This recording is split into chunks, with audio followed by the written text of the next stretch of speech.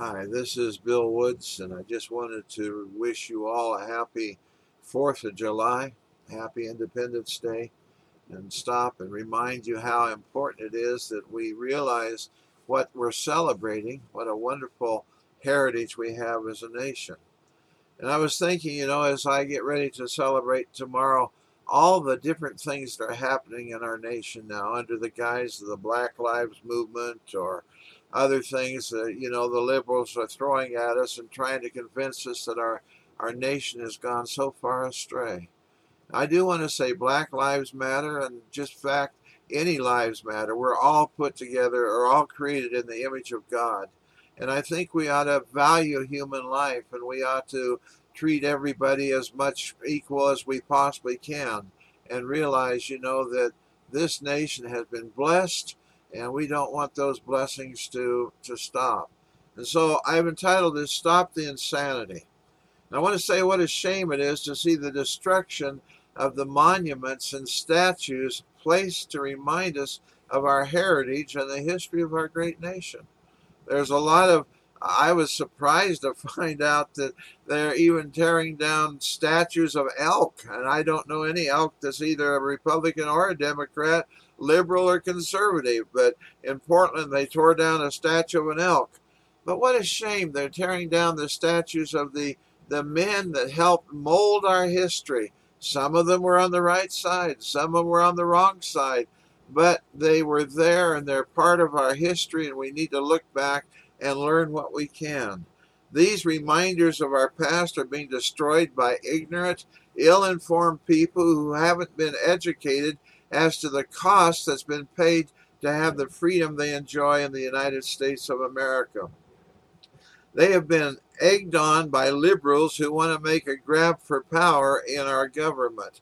These young minds have never experienced war or times of depression and have the idea that a socialist government would be the ideal answer to the utopia that they think they want, where everything is free and everyone is equal. They have no idea that socialism has never worked throughout history and certainly doesn't benefit the masses. It's always run by a ruling class holding the power, while the vast population ends up as virtual slaves to the will of the elite. There is no freedom, joy, or happiness in those conditions. If the monuments reminding us of our history are removed, there will be nothing to convey to us the cost in bloodshed, sacrifice, and suffering that has had to occur to provide our freedom that we take so for granted. Without these reminders, history will just repeat itself. I can't imagine throwing away all our founding fathers went through to forge the Constitution that established our great nation. It is based on the scriptural principles found in the Word of God. That's why the Declaration of Independence was made. And God has blessed this nation for 244 years. I, for one, want to continue living in a nation based on the Word of God, or the laws are based on the Word of God. I found an article reminding me of the price of freedom, and I would like to read it to you. It's not my work, it's something I have found, but please take note that freedom is not free. There is a cost. And I want to talk about the price of freedom. Have you ever wondered what happened to the 56 men who signed the Declaration of Independence? 5 signers were captured by the British as traitors and tortured before they died. 12 had their homes ransacked and burnt. 2 lost their sons serving in the Revolutionary Army. Another had 2 sons captured. 9 of the 56 fought and died from wounds or hardships of the Revolutionary War. They signed and they pledged their lives, their fortunes, and their sacred honor. What kind of men were they? Well, 24 were lawyers and jurists. 11 were merchants. 9 were farmers and large plantation owners. Men of means, well educated. But they signed the Declaration of Independence knowing full well that the penalty would be death if they were captured. Carter Braxton of Virginia, a wealthy planter and trader, saw his ship swept from the seas by the British Navy. He sold his home and properties to pay his debts, and he died in rags. Thomas McKean was so hounded by the British that he was forced to move his family almost constantly. He served in the Congress without pay, and his family was kept in hiding. His possessions were taken from him, and poverty was his reward. Vandals or soldiers looted the property of Dillery, Hall, Clymer, Walton, Gwinnett, Hayward, Rutledge, and Middleton. At the Battle of Yorktown, Thomas Nelson Jr. noted that the British General Cornwallis had taken over the Nelson home for his headquarters. He quietly urged General George Washington to open fire, and the home was destroyed, and Nelson died bankrupt. Francis Lewis had his home and properties destroyed. The enemy jailed his wife, and she died within a few months. John Hart was driven from his wife's bedside as she was dying. Their 13 children fled for their lives. His fields and his grist mill were laid to waste. For more than a year he lived in forests and caves, returning home to find his wife dead and his children vanished. A few weeks later, he died from exhaustion and a broken heart. Norris and Livingston suffered similar fates. Such were the stories and sacrifices of the American Revolution. These were not wild-eyed, rabble-rousing ruffians. They were soft-spoken men of means and education.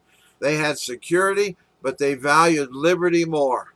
Standing tall, straight, and unwavering, they pledged for the support of this declaration with firm reliance on the protection of the divine providence. We mutually pledge to each other our lives, our fortunes, and our sacred honor.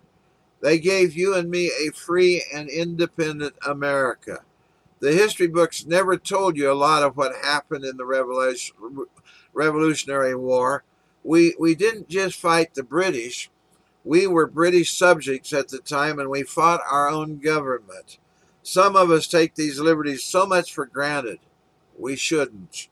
So take a couple of minutes while enjoying your 4th of July holiday and silently thank these patriots. It's not much to ask for the price they paid. And I think you should throw in some thanksgiving to God also.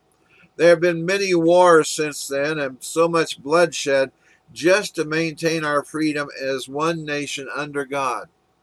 We can't let fools with no idea of the blessings they have in the United States continue to desecrate our history. Independence Day is more than a day to eat hot dogs and apple pie and play baseball, shoot off fireworks. It is a day when we should thank God for our heritage and vow that we will be faithful to Him and to His wonderful nation so we can continue to enjoy freedom and fellowship.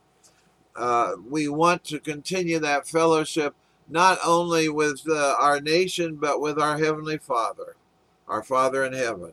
Let's all remember that freedom is never free. Let's pray to God for the strength and wisdom to stop this insanity.